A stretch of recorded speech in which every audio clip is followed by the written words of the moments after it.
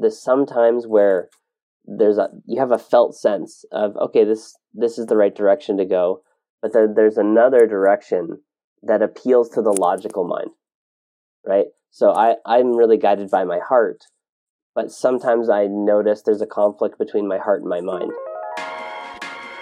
Let's go. Hi, welcome. Welcome to Building Bigfoot, the podcast where we dive into building your business profitably, but also building yourself. And so I'm with Alex. Now, Alex, I've known for a few years, and I really like Alex. He is a person who is on a personal growth journey. He had a lot of success early on in a more traditional career path, and you can dive into that more, and then made a big pivot out of that. I've watched him go from success to success to success to success to success. And I would even say redefining what success means in that journey. And so I really, really admire and appreciate Alex. I've worked with you, on projects in the past, and you always bring a spirit of excellence to everything you do. And today you run, Black Sheep Masterminds, which is really a cool event thing. I've seen you post photos on boats that look like they're incredible. You're in the middle of paradise. And I think you've done masterminds in, you can correct me if I'm wrong, but Whistler as well. So you've been, close to the equator. You've been above the equator. You've been kind of everywhere. And then you also have, you're part of Soulful Sales, which is, all of these are kind of countercultural things. So Soulful Sales, where you're really working with individuals and helping them achieve whatever their goals are, I think, in growing sort of non-traditional businesses. And then you also have a personal coaching where you work with entrepreneurs and clients who, again, are looking for personal development and growth, and then also business growth. So without further ado, I want to welcome and introduce Alex. Beautiful. Yeah. Thank you, Jonathan. It's a pleasure to be on the Bigfoot podcast.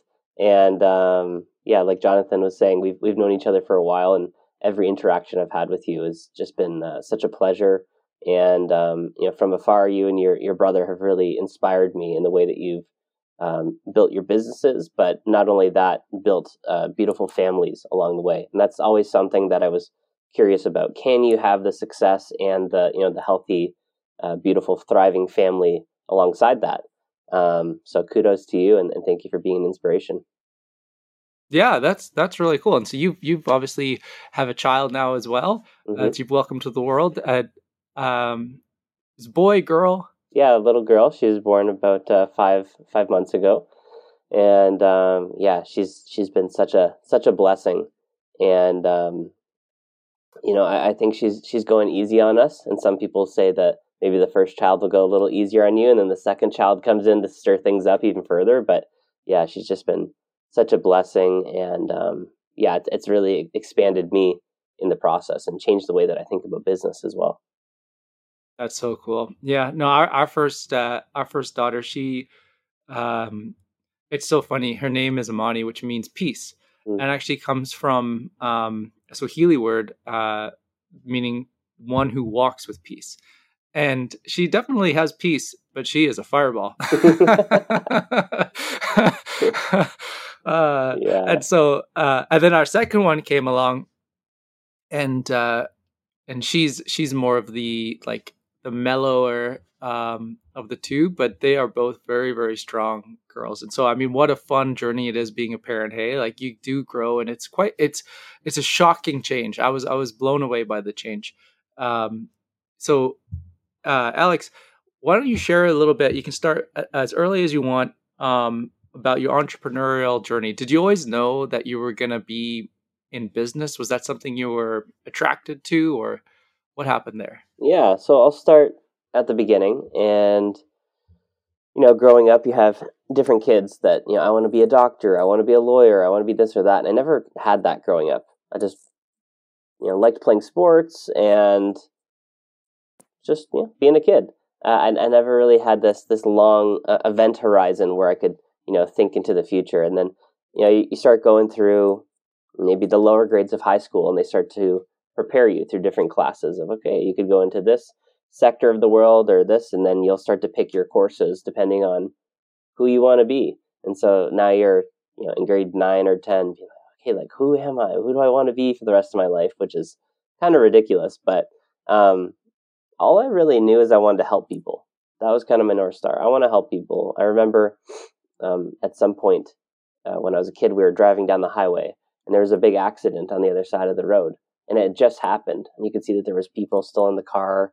And it was kind of a chaotic scene, and I was probably 7 or 8 years old, and I just felt like my heart would leap out of my chest, and almost like felt like crying, which is kind of an interesting experience at that age to have something hit you so deeply emotionally. I was like, well, I don't know, I want to help people, and I always kind of remembered that car accident. So maybe I'll be a firefighter or a police officer. And also their lifestyle really appealed to me too, which I think is still relevant today, that they got these like blocks of time to go and do whatever they wanted in life and go work out together and make meals together. So there's a sense of camaraderie as well.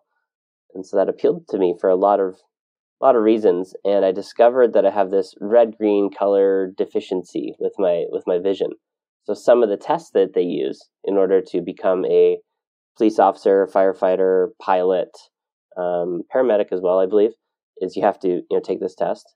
And I thought, oh man, maybe I'll do all this training to become a police officer or firefighter, and then I won't even be able to do it. So I remember the moment I was sitting in my parents' basement, and my one friend, he was messaging me online, and he said, well, you're really great with people. Why don't you just go into business? And at the time, he was going to study accounting.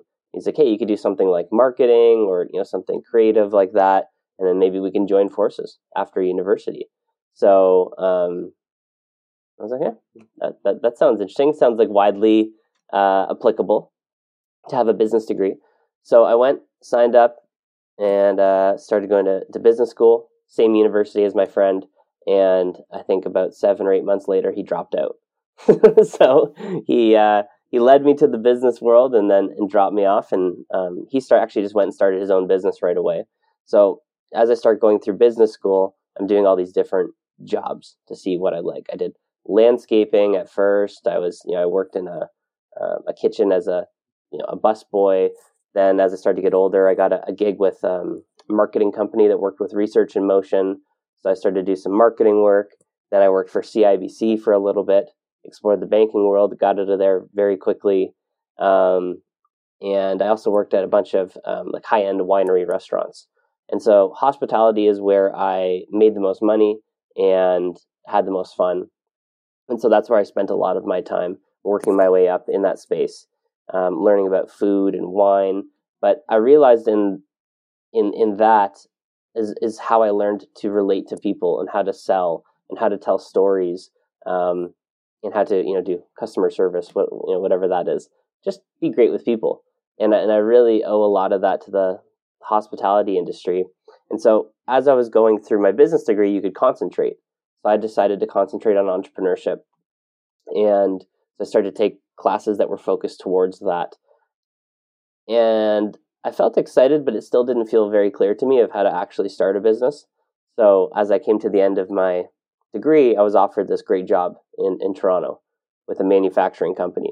And it was a great job because it had a pretty cushy salary, full benefits, company car, phone, and so then I was off. I had a job right out of school, and it was an interesting environment to come into after university, where we're talking about the latest advances in tech and raising capital, and I went to work for this manufacturing firm, which was actually a private company, and they were still faxing orders. It was very old school, and so even they were impressed that I could make some spreadsheets of our customers and like who I was going to target and who I wasn't.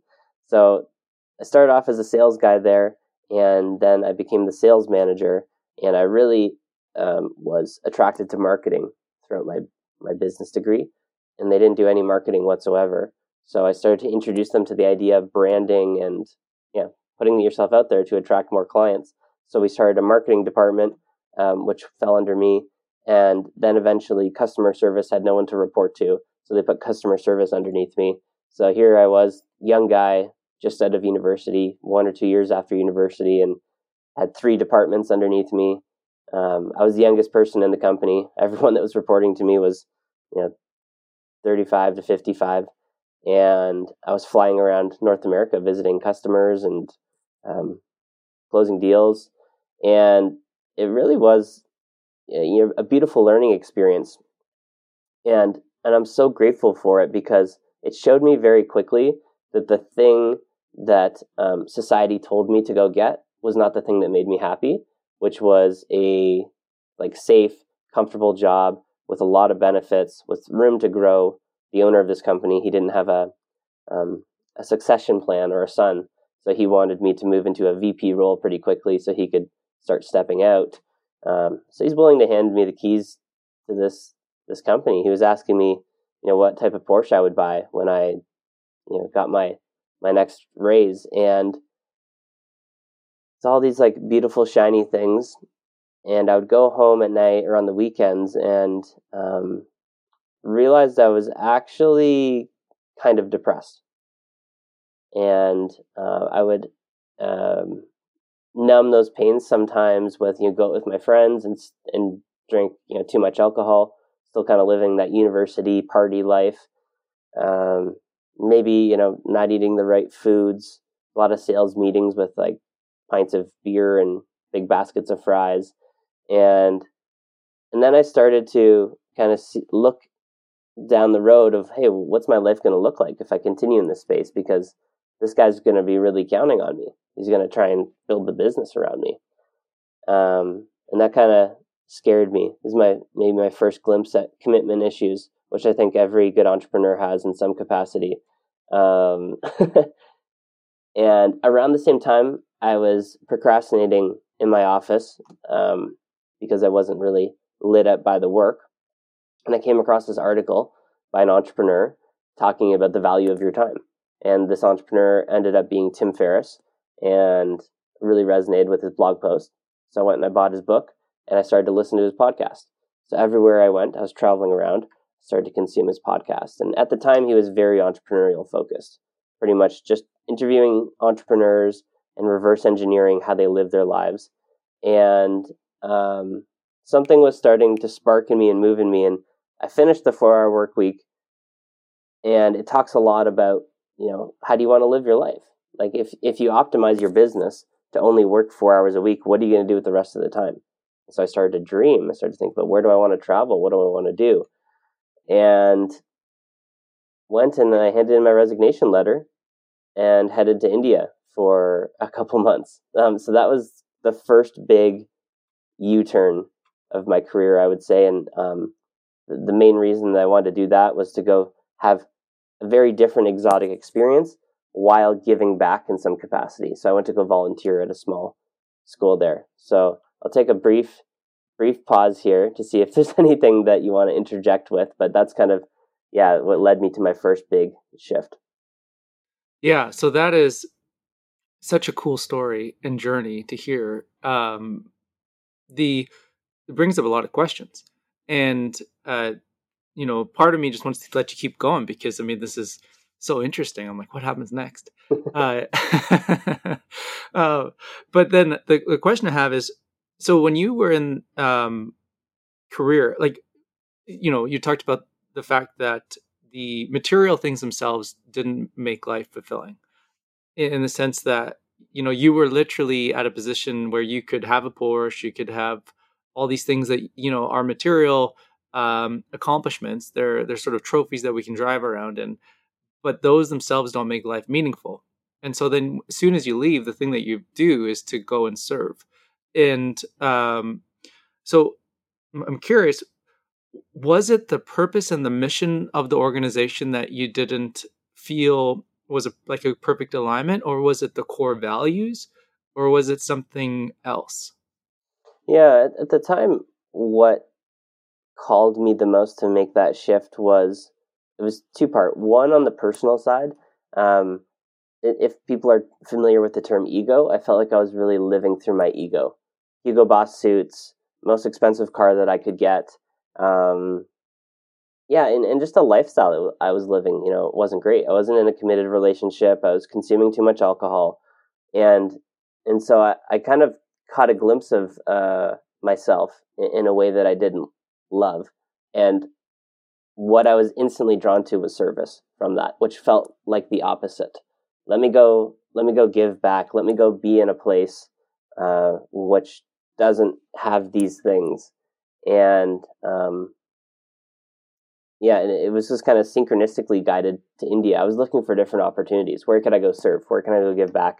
And it was a random thread on Reddit actually that I found. And this guy his name is Tom. He was from England. He's like, "Hey, I'm living in this small village in India. I'm trying to fix the water system here. This isn't my. Can anyone help me with this?" And I started to talk to him, and he was one of the volunteer teachers. And I found out the main principal um, individual that started that project there. She was Canadian. So then I was off to the races there. So that was one aspect of it on the personal side. On the business side, I had just come out of having this new business degree, and we were talking about the latest, greatest things. All the case studies that we were doing, we're talking about tech companies and getting a glimpse into what might be happening in the world. In this company, it felt pretty old school. It was old school manufacturing. It was definitely a profitable business. It was a large business, and it was growing. I think we were doing $25 or $30 million annually at the time, and so that piece felt exciting. And I learned quite a bit about manufacturing, which was intriguing to a piece of me. But mostly, it felt like kind of like an old school energy. And talk about vision or purpose. They produced fire rated steel doors and frames, which are fantastic and needed in the world for hospitals, universities, arenas, things like that. But yeah, it was lacking in excitement. So those were kind of the two main drivers. Yeah, no, I see that. And so then you go to India, Mm-hmm. and what happened in India?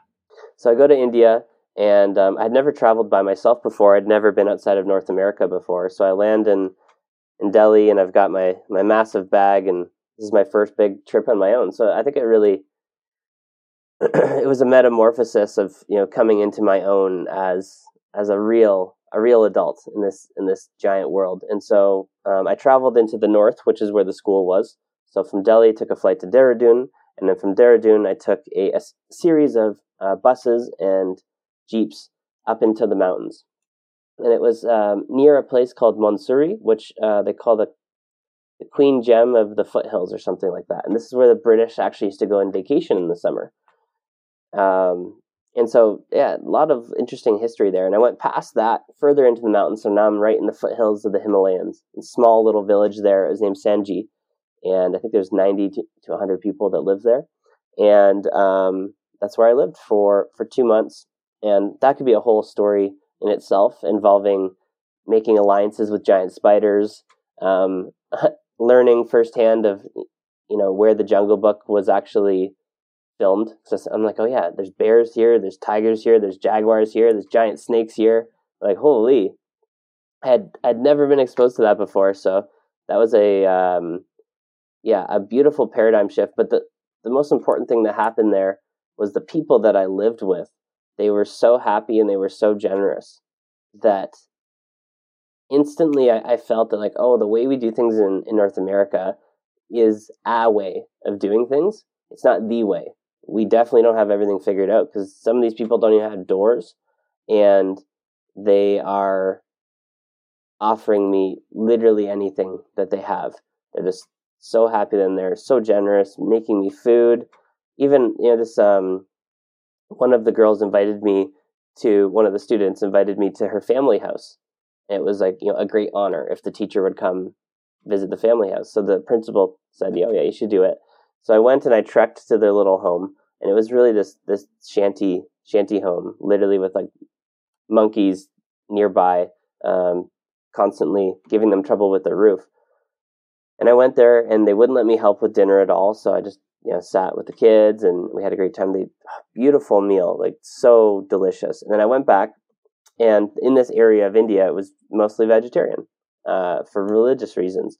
And I went back to the principal, and I said, oh, that was such a great dinner. She's like, oh yeah, what did they make you? I said, this and this and this. And they made this like chicken sort of dish? And she was like blown away, saying like that family definitely normally doesn't eat chicken. And in order for that father to get the chicken, he had to go to a market that was probably 2 hours away. And that chicken would have cost about 2 or 3 weeks of his salary. Wow. And they did that just for me. They thought like, well, you're from the Western world, you like meat. Like, I can't believe that they did that for me. So something was happening there. My heart was opening in a different way. Really fell in love with those kids. And so when I came back, I had this new feeling of I want to do something purposeful that means something in this world. And at the same token, I want to create enough time and space in my life to go travel and have those experiences. So came back and I thought, well, and it's interesting because I think there's lots of tests in life. And I came back right away and I was offered this other sales job with this young team of people, more progressive. I was like, oh, okay, like maybe, I don't know, maybe I was just working at the wrong place. Let me give it a try. 1 month at that other position, and I knew pretty quickly, okay, I need to do my own thing. So I go and I'm in like curious entrepreneur mode, and I'm like, okay, what type of business can I start? And this time of year, I think it was like late fall. Like maybe I'll start a business like wrapping people's presents, and it's like a gift wrapping service. And so I started something for that, do a couple customers, and I was like, I hate wrapping presents. There's a demand there, but this doesn't make sense at all. And so I'm researching, and I find this thing called copywriting. And I grew up loving to write, reading a lot of fiction, writing creative stories. I almost went and did a creative writing degree instead of a business degree. And so I was like, oh, like, yeah, I've learned some stuff about business. I can combine that with my love of writing. So I started copywriting.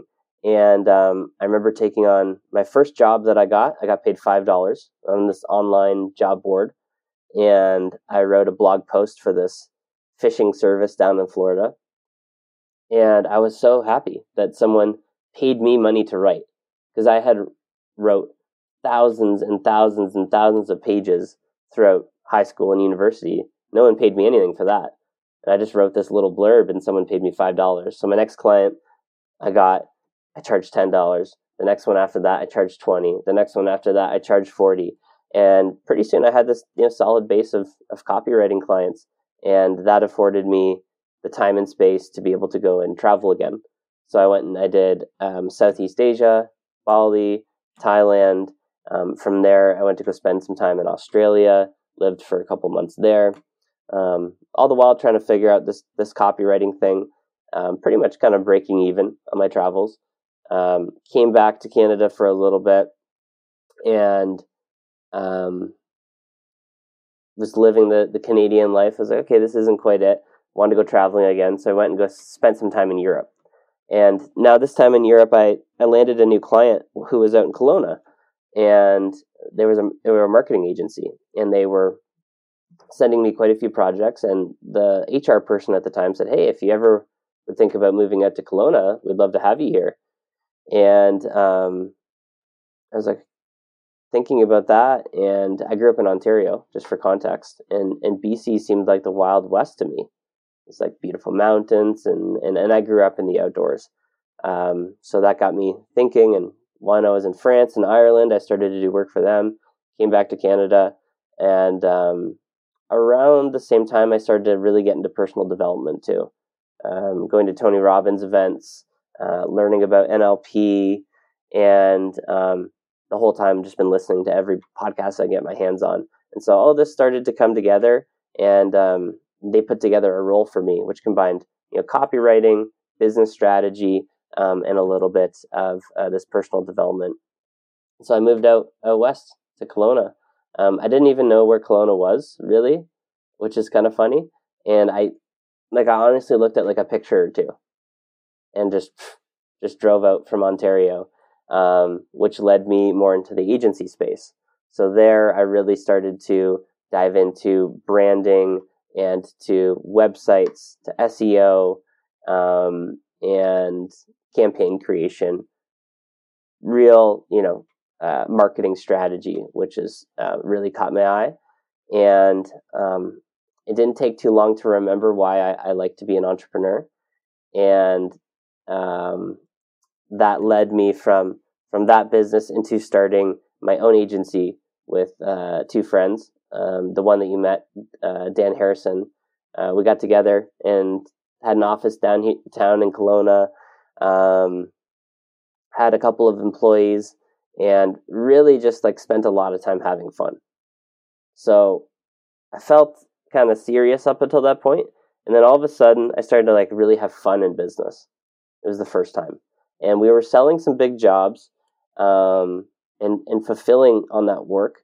But talking about profitability, it was very, very minimal, and our overhead expenses just didn't kind of make sense. We had all this equipment that didn't really make sense, and although we had a lot of fun, we quickly realized that this was not the business that we wanted. It didn't have enough room for a high profit margin or to live the life that we wanted.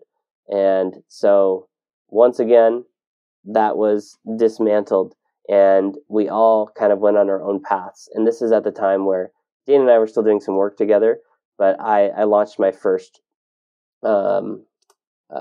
personal development coaching program. And in that process, I made more money in 1 month than I'd ever made in my whole life, even at my cushy corporate job.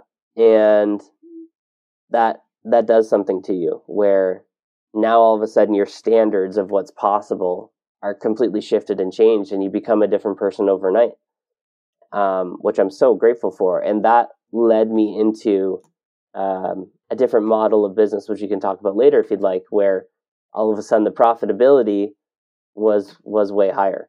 I was putting in minimal hours of my time for this beautiful upside, and getting to do what I loved, and helping people that were helping other people. So that's where things really started to shift. And one thing that I should mention too, in the background, for quite some time, I was writing people's business plans and doing a bit of consulting alongside of that. So the business plans and the consulting writing and the business experience started to combine with the personal development and some of these spiritual experiences or forays that I was going into. And that all combined together to have my own practice. So that takes us up pretty much to the next big pivot.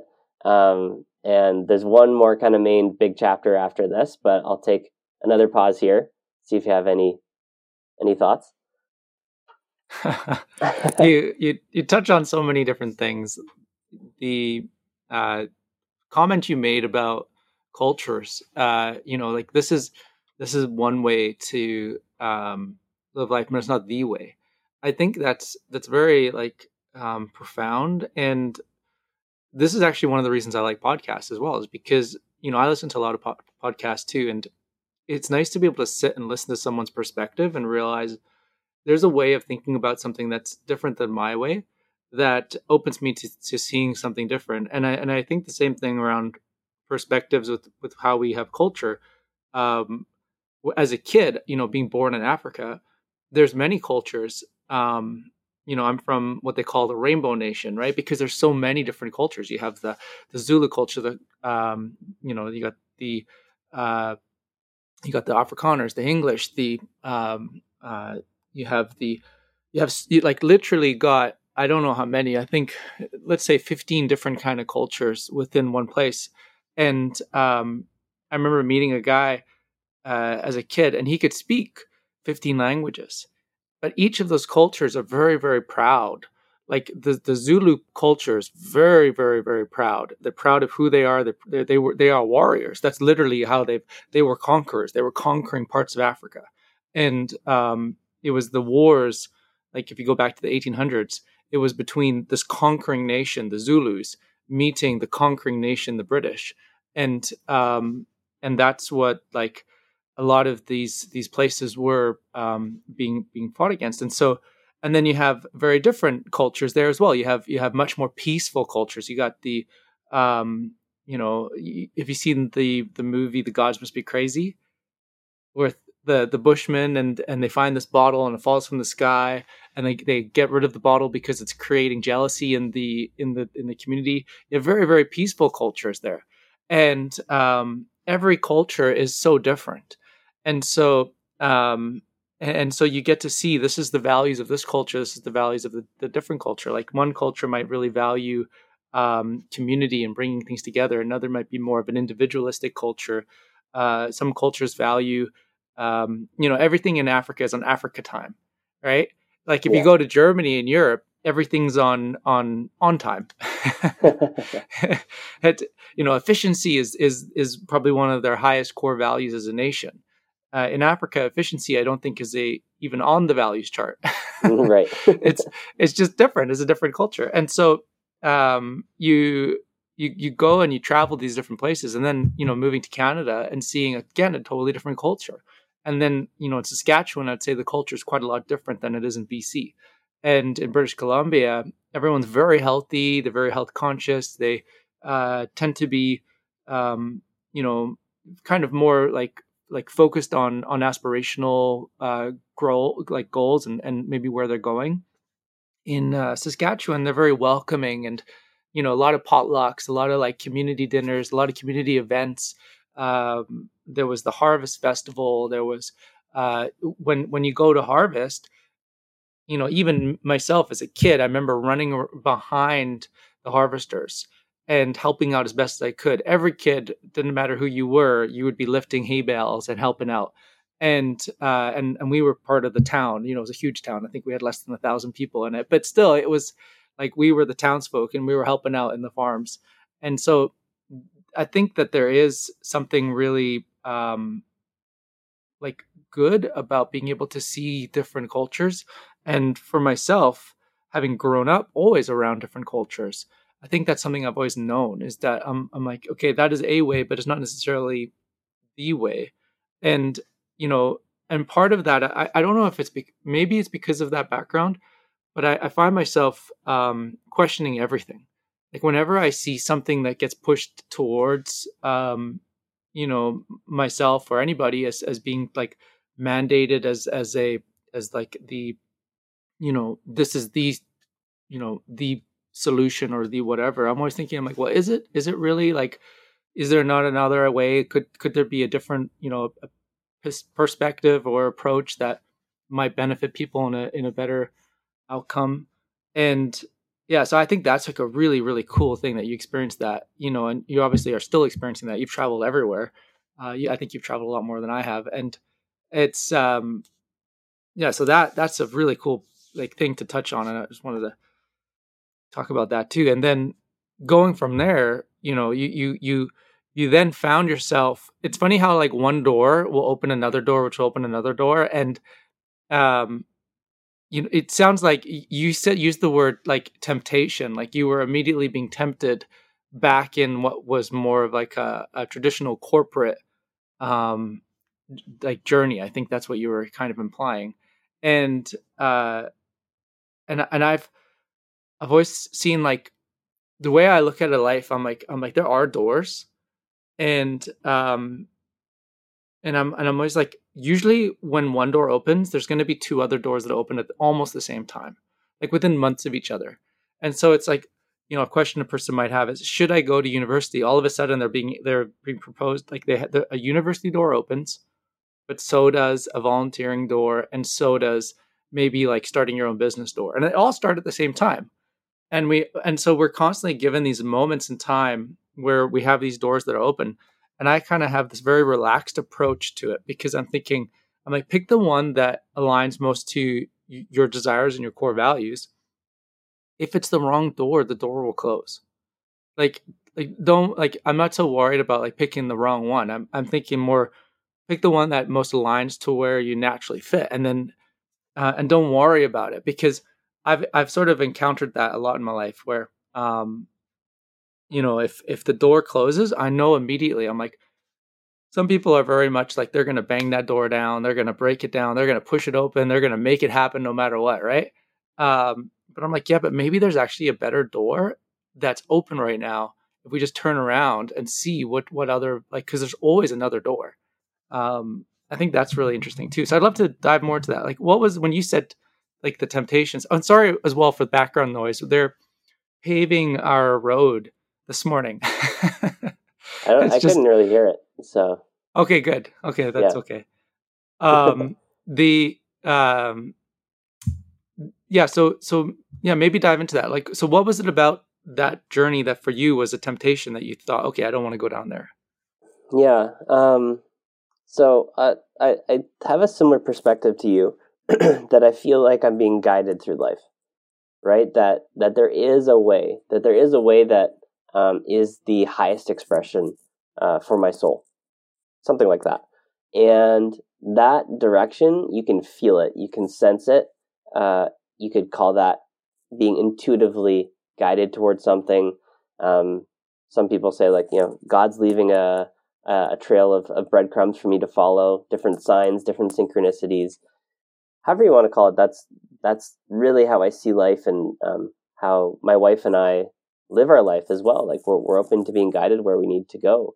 And there's sometimes where you have a felt sense of, okay, this is the right direction to go, but then there's another direction that appeals to the logical mind, right? So I'm really guided by my heart, but sometimes I notice there's a conflict between my heart and my mind.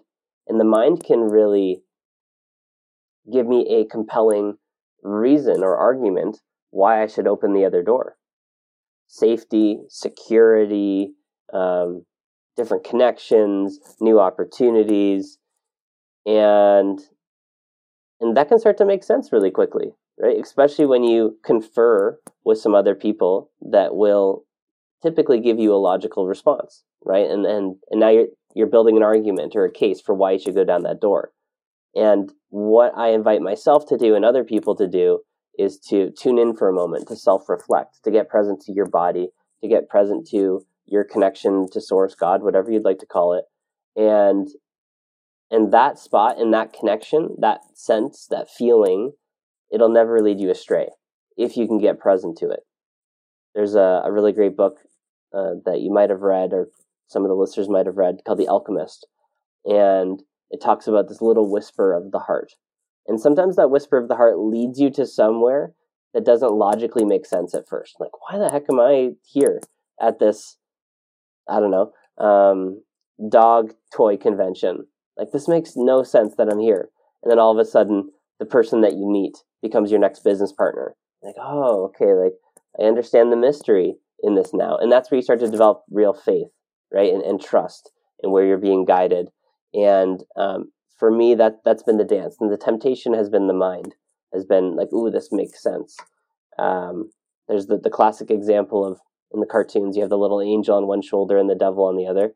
I don't think the other path is necessarily the path of the devil per se, but it's just the less aligned path, or perhaps the harder path, versus the path that you're being called to, which is, for your highest good. Things tend to happen there, and they flow and they click. Maybe that's, being in a flow state is when you're present to the direction that life is calling you to. And I've been learning that skill the hard way throughout my life, in a couple of those different decisions. And sometimes I've created and acted more from my mind instead from my heart, and my heart usually never leads me in the wrong direction. So that's in today, in the present moment, that's where I build my business from, in my life from. Yeah, I like that. That's great. Um, I like how you described it as that sort of like whisper of that thought, and I think that there's a lot of there's some studies that are really interesting ones when it comes to intuition. I remember reading a study specifically talking about some different examples where um, there was this one F1 driver who was turning a corner, and before they even like had turned the corner, they hit their brakes. And there was no logical reason for them to hit their brakes, because an F1 driver is, other than to, hit the apex of the corner, they are driving as quickly as possible. And they come around the side, and there was a crash right in front of them. And so if they hadn't hit their brakes, they would have hit the vehicles. And um, and the point of that was there was a subconscious intuition there that was compelling. And so, of course, um, the research was going into the brain's ability to, like, we have a true subconscious part of our brain, which if it's truly subconscious, we have no awareness of, like zero awareness. You can't have awareness of a subconscious part of your brain. And so there's a part of our brain that um, that's able to gather information and interpret things just at a much more efficient rate than we can consciously interpret that information. And so maybe there were like fragments of things that the brain was picking up that was saying to the brain that something's off, but it couldn't logically know that based on the information it gathered. Yet the subconscious of the brain was able to do that.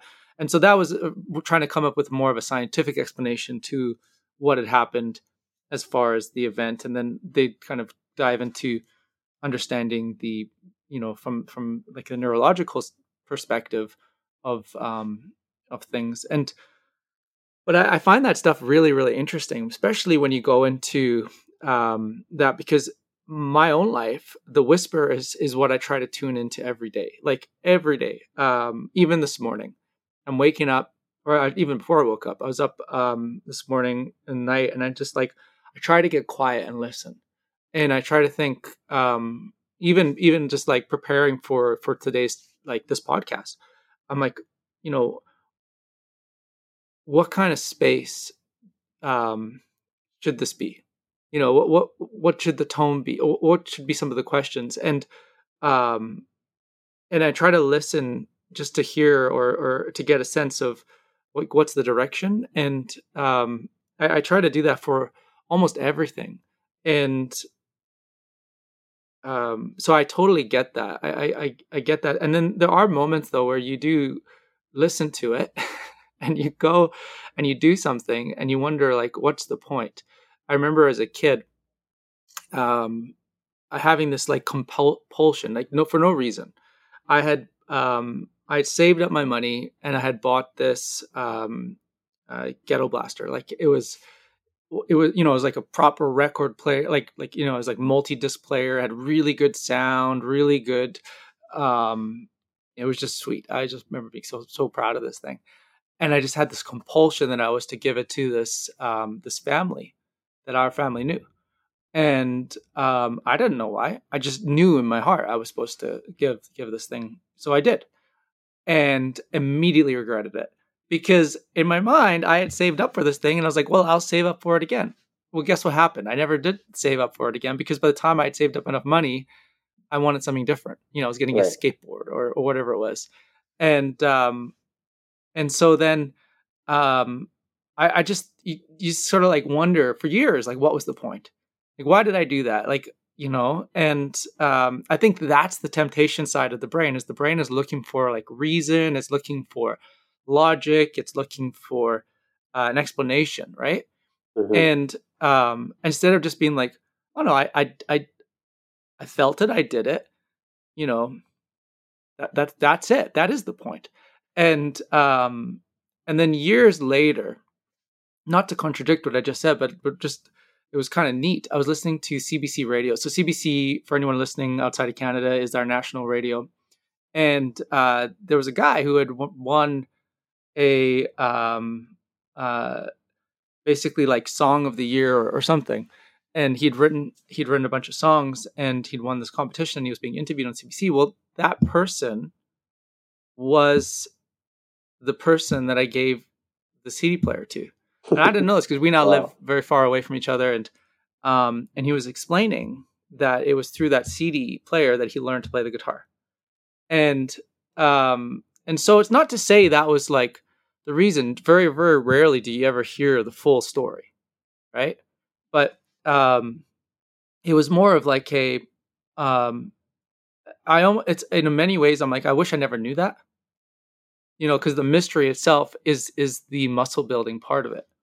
Like, will I choose to do it again, not getting any sense of satisfaction from it? If anything, regretting it, Can I grow so I choose to not regret it the next time? And And so, yeah, that part I can totally align with, like as you're describing it and explaining it. Um, yeah. So then, uh, so now you're, uh, so like fast forward for a second, Yes. and uh, you said something really interesting, which is that you host your first event and it changed something inside of you. What was it that changed? Because my brain immediately was wondering. I was like, was it that you got a big reward, and that reward became kind of like, you put a video out on YouTube and you get like a ton of views and you're like, oh, there's something here. Was it that, or was it more that it was that you realized you were playing too small? Not necessarily that you were playing small ever, but do you know what I mean? Like you're like, maybe there's more of an opportunity to life and resources and abundance than I realized. Yeah, I think an important part of the story too in this entrepreneurial journey where I'm going from having my own ventures and clients to having some different positions and jobs is, one of the main lessons I was learning is about finances and and about being a solo entrepreneur and trying to figure that out. And at the time when a couple of my friends and I had that agency, I kind of put everything that I had into it. And we, as I was mentioned, we didn't build a very profitable business with the model that we used. And so, why this was such a paradigm shift for me was on the business side, I was exposed to a new model, which was to create a high ticket offering of some kind, a high value offer, which required a lot less of my time. And there was like this beautiful margin that was available. And it seemed to get better results than anything that I had done before, results for the client. And and so I think that was part of the paradigm shift where I saw a new model and I saw the results and something clicked in me to say that, oh, I never have to do it the old way again. And that's one thing that I invite a lot of people that I work with into is this idea of going from an hourly rate of subcapacity to a value based rate where you create a transformation and you charge for that. And and so on that financial journey, I was, kind of pinching pennies, so to speak. And then all of a sudden, in that month, my first launch, I think I did about, $18,000 or $20,000, where my only expense was my Zoom account. And that was like, oh, okay, there's a different way, kind of like going to India. Like, oh, okay, there's a whole different way that you can live and value things. And oh, there's a whole different way I can do this business thing, this consulting thing, helping people thing. And that's kind of been the through line, even going back to considering being a firefighter or a police officer, is helping people while still having extra time and space to be me, to live life. So I think that was the big shift there, where I felt a sense of safety or security come over me, because if I could do 18 or 20,000 at that point, well, I'm only going to grow and learn more and get smarter and meet more people. So all of a sudden I felt like I had the ability to really, truly take care of myself as an entrepreneur. Okay, that's pretty cool. So, um, that transformational experience that you're so there's obviously a thread here, which you're talking about a few times. So, like you, as a young person, as a kid, you want to help people. You see something where you're like, I want to help. Later on, you're in business, but the reason you really got into business is because you got excited by the fact that you could collaborate with the others and maybe help them. Now you go to India, you're looking for a place to serve. Um, Fast forward to where you are right now, and you're in a transformational creation space. So you're helping to create that transformation. How do you do that? What does a transformation look like for somebody so they can go through like a big pivot? Hmm.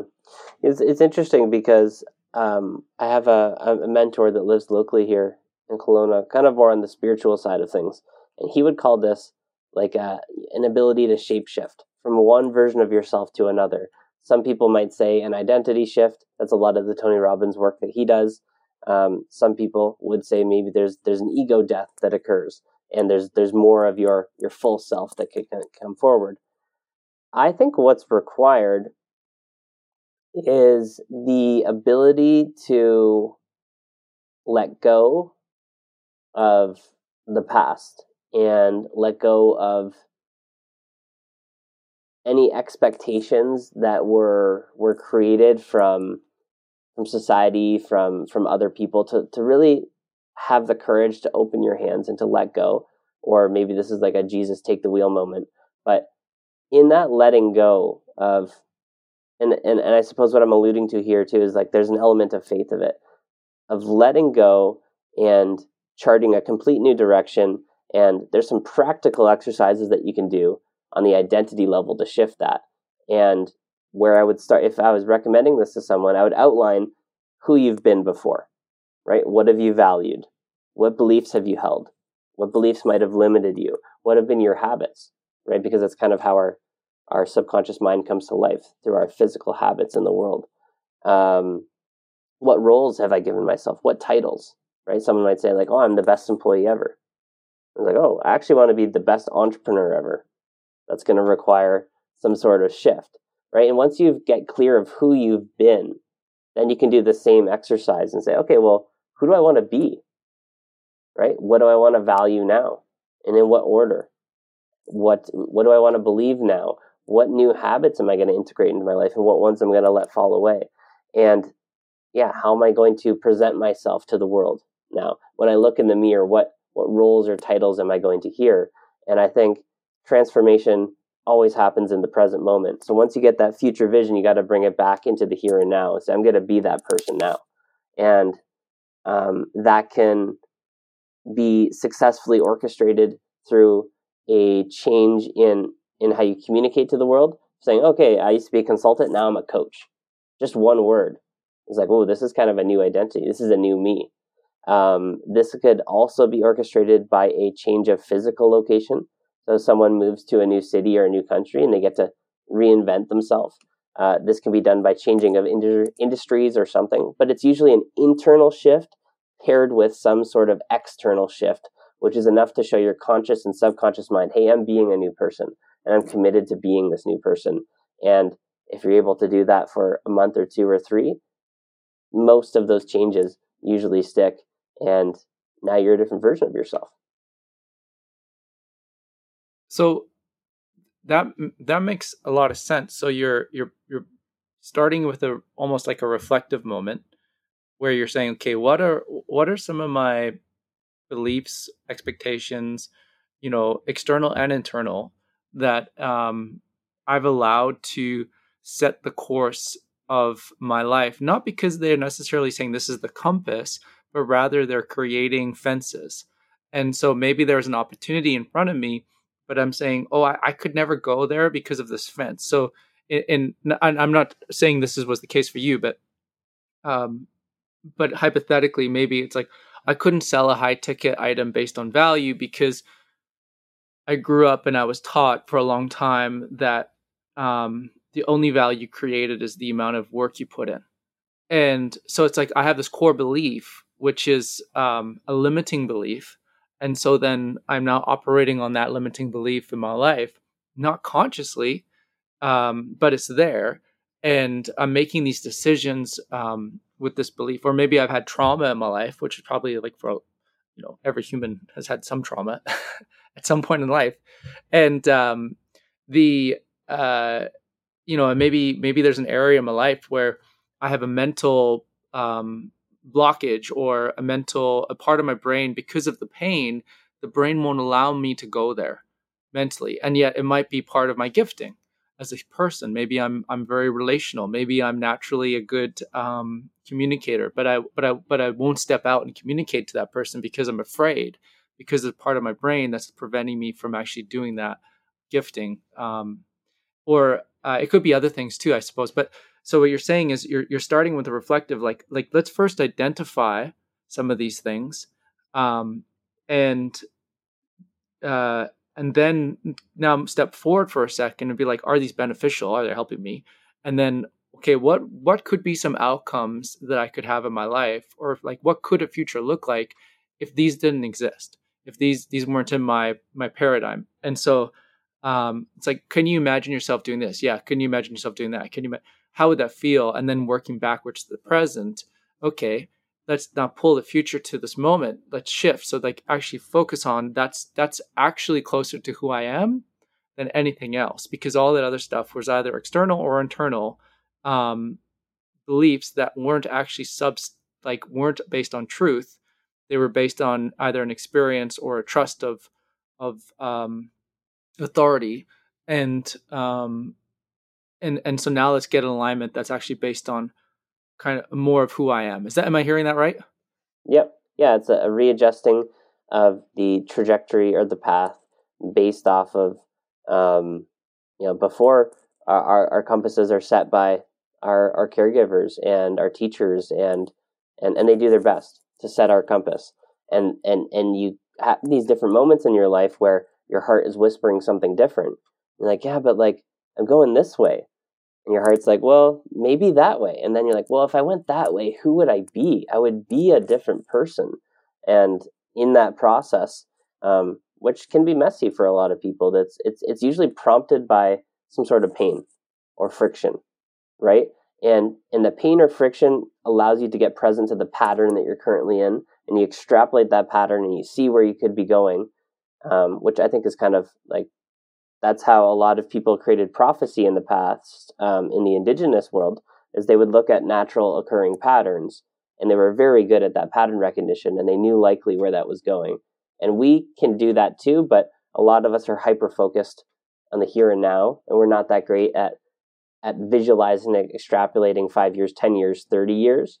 But if you get present to a pattern that's not aligned with your heart, then you can go through the process of saying, okay, I got to track a new path. I know if I do this habit every day instead of that habit every day, it takes me to a completely different world, and I become a completely different person. I love that golf ball analogy, if you've ever heard it, where you go to the driving range and you come down and you hit the ball squarely. You hit it perfectly, and it goes straight, and it flies off. You go and you take your next swing, and the club face comes down 2 degrees to the right. And that club face hits the ball, and the ball doesn't go just a little bit to the right. It goes way to the right, because as it gets farther away from you, that 2 degrees takes that ball maybe, 200 yards to the right. And so this small little change at the point of impact in the present moment in our everyday has a really big effect in the long term if we can get present to possibly where that pattern is going to. I think that's a great analogy. I could definitely visualize that. I have a funny slice sometimes. The I sat down with I got married a long time ago. I got married 16 years ago, and my wife and I, we did premarital counseling, and in our premarital counseling, which I recommend to anybody, by the way, doing counseling early on in marriage, such a good thing. Set us off really, really. It was so helpful. So, and not like we had really like any big issues. I remember a friend asking me, he's like, "Because are you guys getting in conflict?" Like, I'm like, no, because if we had big issues, we wouldn't be getting married. It was the opposite. Is that I saw this person in my life. I was like, I want to be like building a life with this person, and let's get serious about this. So we did premarital counseling, and in it, I remember the counselor.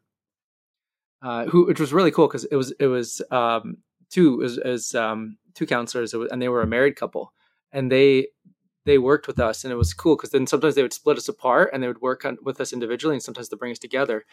And we did this exercise where they had us write down a list. It wasn't a long list, but it was a list of things that we had seen in our life, that we had experienced, maybe being like raised or growing up, that we loved, experiences that we loved, that we would want to bring and incorporate into the future.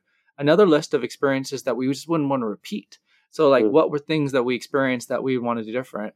And then like literally after writing them out, like crossing them out with a pen. And then a new list of what are experiences or things that we wanted to have in our future that we didn't see before, but we'd love to incorporate it. And then take the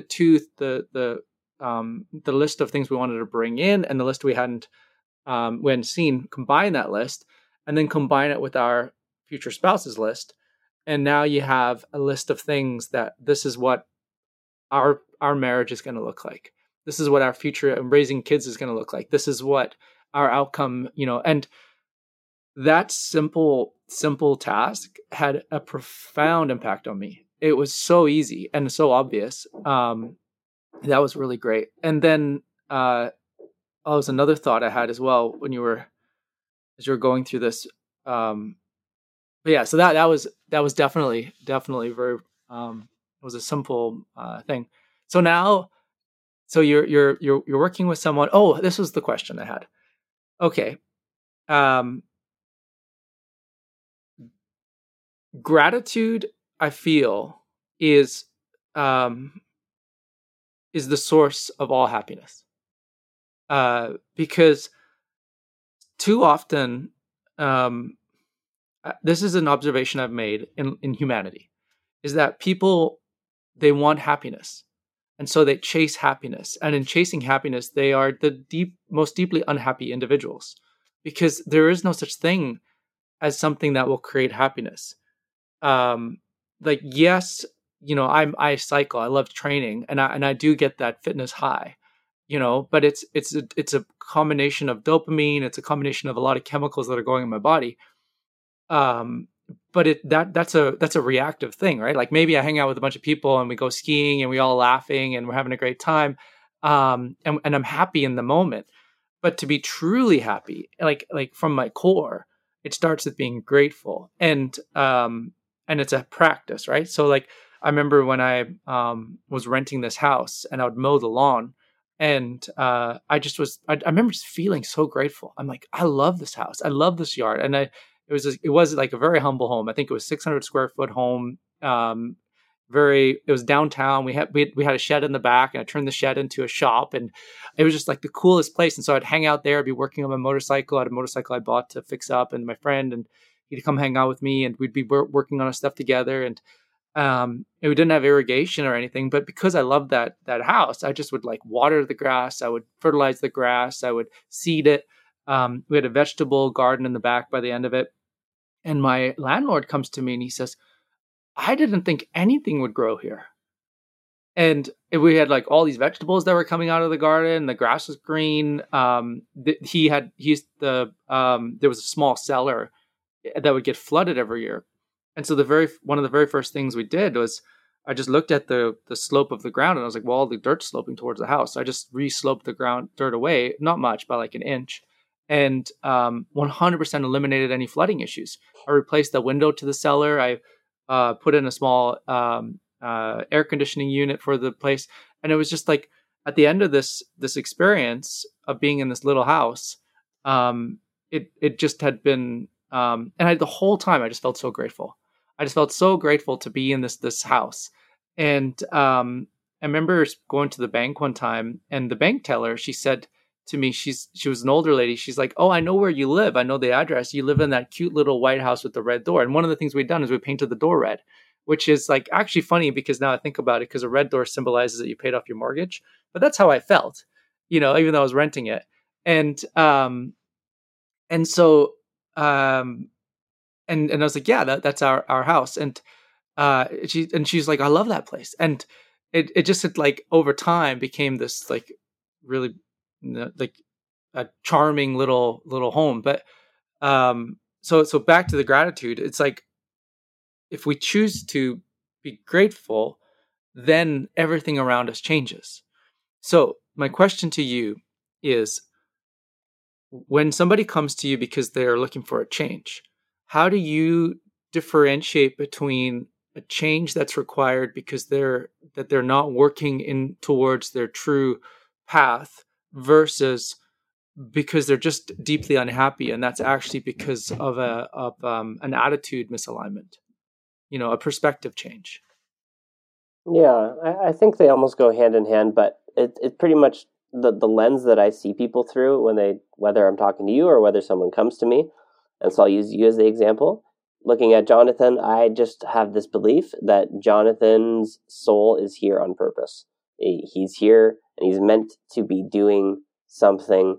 I don't pretend to know what that is, and sometimes we can get close to a present moment definition if we can talk back and forth and explore your life.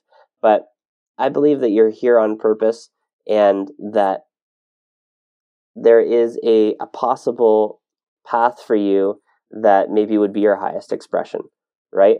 And so if you came to me, whether you were happy or sad or anything in between, that's where I would try to figure out first. Why do you think you're here in the present moment? And it could be something very simple. It's like, oh, just to bring smiles to people's faces. Like, wow, what a beautiful purpose, right? And someone might be like, yeah, I'm here to change the healthcare industry. Like, I know that's why I'm here. And usually if someone is not feeling great, there's a lack of clarity in that purpose. And I believe purpose can evolve and change over time, especially in the way that we would describe it through the English language, because that's limited in comparison to the infinite beings that we are, right?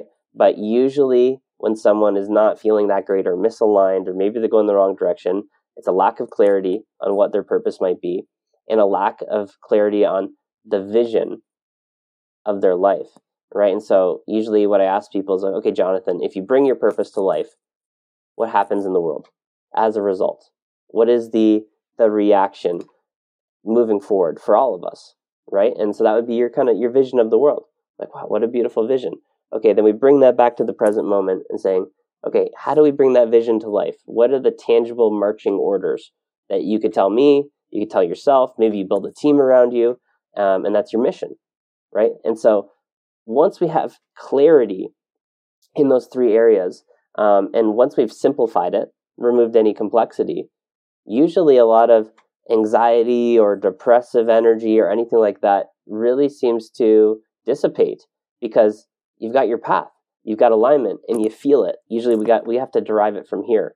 And if we're able to do that, usually the person has a smile on their face and some gratitude in their heart, because wow, like, yeah, like I can see why everything has happened in my life up until now, right? It all makes sense.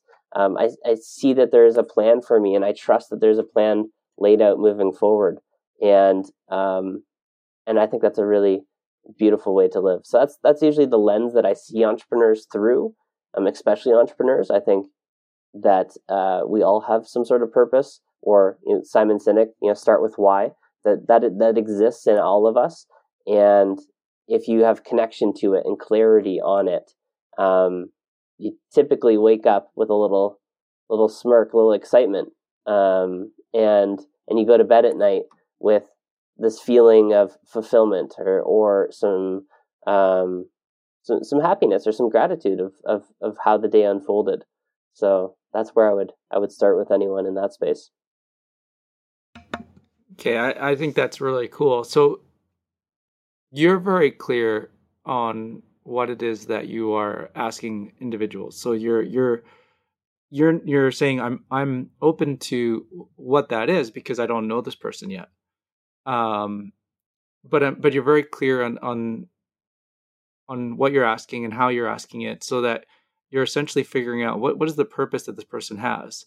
And um and then by having the clarity of purpose, that becomes a very motivating and fulfilling thing for somebody, because now you have a clear path forward, you have a clear compass, you have a clear um the yeah, I think that makes so much sense. I don't know, like, I'm sure you think this way too. I always think of it like, you know, as humans, we can't help but move towards the thing that we're looking at. Like, so if we have a clear vision, we can't help but move towards it. And and so because that's just the way we're wired. I feel like that's just the way, as human, like, you know what I mean? Like, we're like, humans are naturally ingenious, we're creative, we're problem solvers. And if somebody takes the time to invest in figuring out what their vision is, what their direction is in life, or not what the direction is, but what their vision is, then they'll have a direction. If they have time to invest in doing some of the things that you're talking about, where figure out maybe like what are some of the hindrances, or the versus like what's my desired life look like, then you're gonna do all of the stuff necessary to do that without having to work at it, because you're just Yes. excited about it. So you wake up in the morning, they said, like, you got that vigor, you wake up, you go outside, you mow the lawn because you're making the lawn green, because in your mind you see a house with a green lawn. And so you're, you know, and then 20 years goes by, and all of a sudden it's done. I was just speaking to a guy, Tom, from Chicago, on this podcast, and his episode's not out yet. But if you're listening to this one, you'll listen. His was just before, but he said something really cool too. Um, is that he's like all of like the things, like a lot of people get into business because they have something that they're trying to achieve. Some like they want to drive that car, they want to, and then you had early on experience where you realize none of that stuff's important to you. He said something similar where he said, throw that all out, like throw out all that stuff, like the desire to get to something, because it'll all happen. But if you just, if you're focused on that, then it's kind of like when you're trying to save money and you're thinking like, I want to save an X amount of money. It feels like you'll never get there. So you're like, why bother? You know? But so if you just get like, if you don't worry about all that stuff and just instead focus on like just really enjoying the process, you'll end up getting there. And I think that's such a profound thing. Okay, so two questions for you. Oh, but you look like you're going to say something. Yeah, just in the example of saving money, I think is good. It highlights how humans are, we're not good at thinking and feeling and seeing exponential curves, and we're more linear thinkers, even to the fact that most people can't understand like compounding interest, right? Of how like, oh man, I'm just putting away $200 every month. How's this going to get me anywhere, right?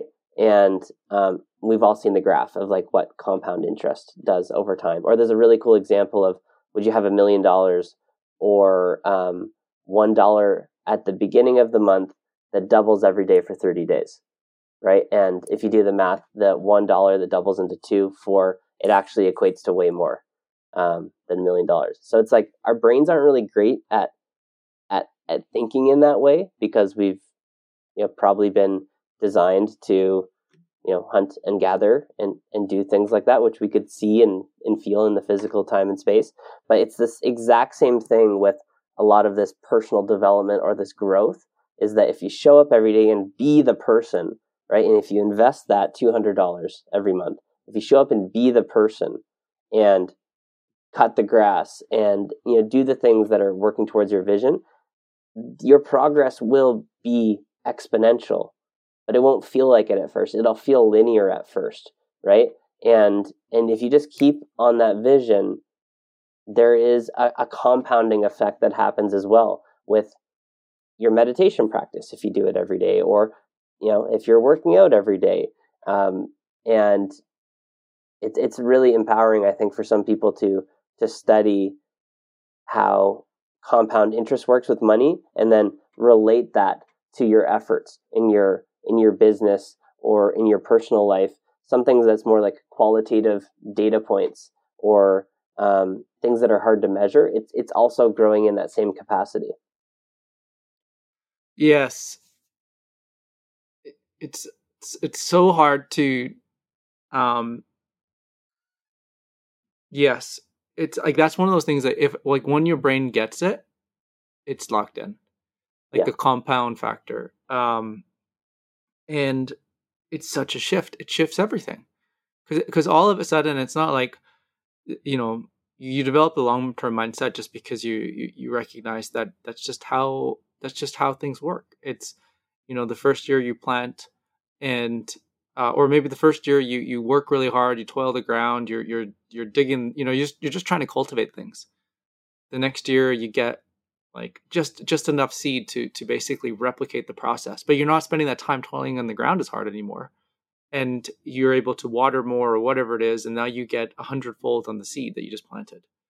The next year you are able to sell some, and then you take some of that back and you plant and you can do a bigger harvest.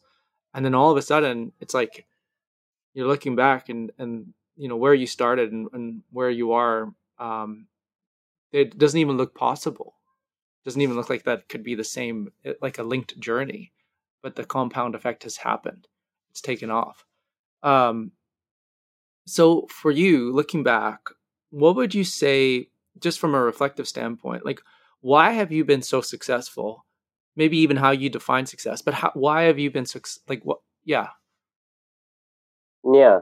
I mean, I think there's a lot of lenses that you could apply to me and say that I haven't been successful or as successful as other people from maybe a monetary standpoint, or an accolades standpoint. But I think early on, reading that Tim Ferriss book and going to India, my definition of success changed, and it became something like living a life that you love and that you can really enjoy in the present moment, and one that lights you up with joy and love and peace, and at the same time has a ripple effect of positively impacting this world and other people. So that's been my North Star of building a life that I love or that excites me and gives me freedom and flexibility, while at the same time having a positive impact on people that I interact with. And by those standards, I'm very successful today, and I'm very grateful for that. And yeah, it's been a beautiful journey, because at the beginning, my success metrics were purely monetary, for sure, and material, as we mentioned. And I saw the pattern of where that would lead me in my life, and that wasn't happiness and fulfillment. So I started to go down that route. And what I would say to people is, when you're in the space of living your passion, living your purpose, you're in your heart and you're helping others, that you become a magnet for abundance in a lot of different areas, in relationships, in money, in wealth. And I think that's the true path to abundance, is becoming this heart-led magnet where God or the universe will give you all that you need in order to accomplish that purpose, and it will come in beautiful waves that always meets and exceeds your needs. And I think that's for me. That's where I'm at, and I'm always open to that changing as well too. I'm always open to our purposes changing, or our definition of success. But in the present moment, that's what it is for me. That's really cool. That's a really good answer. I think I'm gonna ask the same question, but a little different, because I really like that. And something I've observed with you is that whatever you go to accomplish, you do, and you do it really, really well. And I would love, like, I don't even know if I would just love whoever's listening to like catch a tiny piece of that. You know what I mean? So that, if does that make sense? Like, it's like you have an excellence about you, and even that story way back in the day when you were going to university, your friend left to start a business, but you went, and my guess is you were probably excellent at university. This was the thing that you were tackling at that time, and then you left that and you got a job, and it wasn't long before you were excellent in this new career, and you realized it wasn't aligned with your purpose or your direction or your calling, so you changed it, and then you were excellent in the next thing. And so why do you think that is? Where does that come from as well? I have the ability to excel in things that I love, and I typically struggle in areas that I don't love or that are misaligned. So in university, I was excellent in business law, in all my entrepreneurial classes, all my marketing classes, but I was not excellent as far as the grades were concerned in the finance class or the extra science geography credit that I had to take. And so it's always been that way, is if I love something, then I can get present to it and I can really bring my full self. And if I don't love something, even if I logically want to, it doesn't flow. It doesn't really work out for me. I'll tend to get easily distracted or discouraged. And that was hard to figure out at first, for sure, of why can I get a 96 in business law and a 62 in finance? Like, how how do I hold these two worlds of like, who am I? Am I a good student or a bad student? And that's, I think, a reflection of my life. I've found myself in areas where it didn't flow. It wasn't easy. It wasn't aligned. And so quicker and quicker, I'll take myself out of that spot and bring myself into a place where it is aligned. Another way to think about this for anyone who's listening is that when we're growing up, they tell us our strengths and weaknesses are things that we excel at, right? Or don't excel at. So if I went to a job interview, they'd say, what's your strengths? I would tell them all the things that on paper I have excelled at in the past. And they'd say what your weaknesses are. And you'd come up with some clever answer, probably in an interview, or maybe some kind of honest confession. And the way that we've taught about strengths and weaknesses, I think, is incorrect, because a strength for me now is when I'm doing something, if it makes me feel stronger, if it literally gives me more energy in my body, right? So when I'm speaking, coaching, writing, public speaking, doing things with events, I can seemingly do it endlessly. It's like I'm the Energizer Bunny. It just keeps on going, right? And so for me, those are strengths now. But growing up, someone might have told me that, like, hey, one of your strengths is doing sales on the phone, right? And I'm really great at it. I can close. I can dial until you die. Is what they used to say back in the day. And that after an hour or two of that, I would be very tired. I would want to go take a break. I would want to go do something else. So even though it was a strength on paper, I could produce excellent or impressive results. That's actually a weakness for me, because it makes me feel weaker in my body. So now when I'm asking someone to design their business, I say, hey, let's build it around your strengths. Let's build it around things that literally give you energy, that make you feel stronger. Because I know when I feel that rush of energy, I will be able to show up and perform really well. And if I'm doing things that make me feel a little tired, a little weaker, like me getting into a spreadsheet with numbers, my energy is just, it's getting drained. And I know that in the long term, I will not excel in that space because I won't have the energy to do so. Yes, this is why I am in business with my brother, because he is so gifted when it comes to numbers. And I'm so grateful to have people like that in my life. Yes, me too. Yeah. So, okay. I feel like, so for the last question, I could keep talking to you, Alex, forever. I love talking to you. You've got such a curious heart, but you also have you've thought about things, and so you provide such a depth of an answer that there's so much wisdom to your words, and so I really, really enjoy speaking with you. I've every time I've ever spoken with you, I've enjoyed it. Well, thank you, Jonathan. And and you're very humble, and I think that's but you're also like, you just like, you ooze cool. Like you're just this cool guy. I'll take it. Thank you. But I really enjoy hanging out with you. And so, if you were to, what would be like one last piece of advice or something that you'd want to share with somebody or even yourself at a younger age? What would that be? Yeah.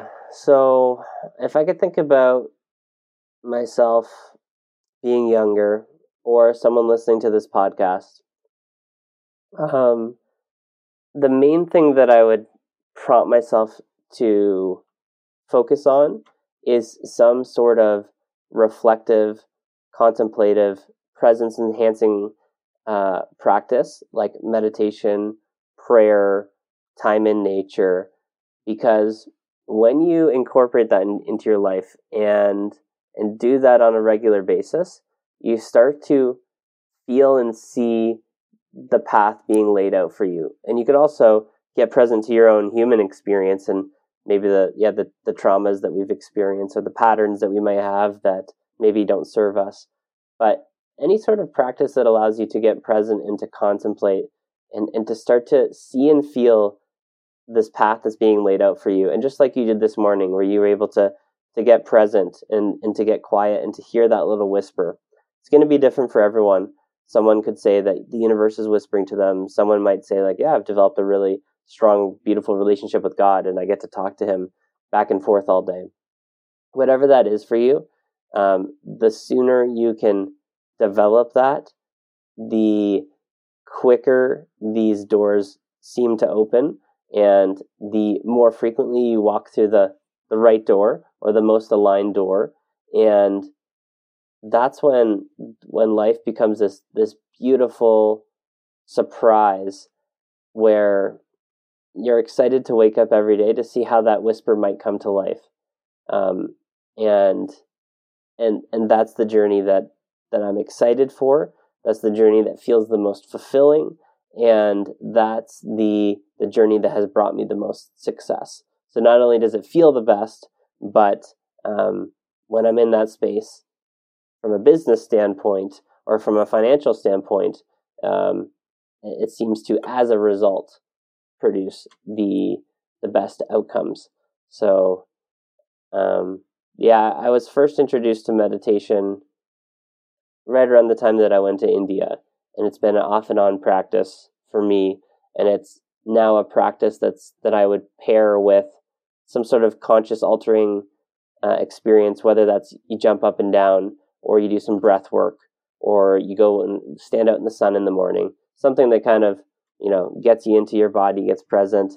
And I'll meditate, and I do have a prayer practice that I do as well now. And yeah, that seems to be the thing that holds it all together. If I can get some time every day to do that, things go really well for me, especially if I do it in the morning. And if I miss it for a day or two or three, then I notice things start to get a little misaligned, a little bit more chaotic, and I have to come back to the simplicity of meditation and prayer. Well, Alex, this has been an absolute pleasure. Thank you so much. On behalf of everyone, just really appreciated this. This has been great. This was really, really cool. So how can people get in touch with you? Where can they find you? Yeah. So thank you so much for having me on, Jonathan. I really, really appreciate that. So as far as my private practice is concerned, something that I used to be really, I used to share quite often is that you can build this entire practice and business with just a social media account and a Zoom account, which is what I've done since the beginning. So the main place for my own private practice is on Instagram. It's at alexander.ohm.official. And so that's my main hub where I can connect through multiple different businesses. And you can also check out Soulful Sales, the soulfulsalescompany.com, where we do a lot of beautiful work with health practitioners. And I've got an interesting personal project that I've just launched and released, which you could follow along with, which is I'm on day 4 of 900 days straight of personal transformation. So a lot of the stuff that Jonathan and I talked about today, I'm going to be sharing throughout that journey for the next 2.5 years. So thank you so much for having me on the Bigfoot podcast. I love everything you and your brother have done. I'm excited to listen to more episodes of Bigfoot, and excited to catch up over a coffee soon, since we're in the same city now. Yeah. How great is that? I didn't even know you were back in Kelowna. So yes, this is going to be great. Yeah. Beautiful. Awesome. Well, thanks, man. This is fun. Yeah. Thanks, Jonathan.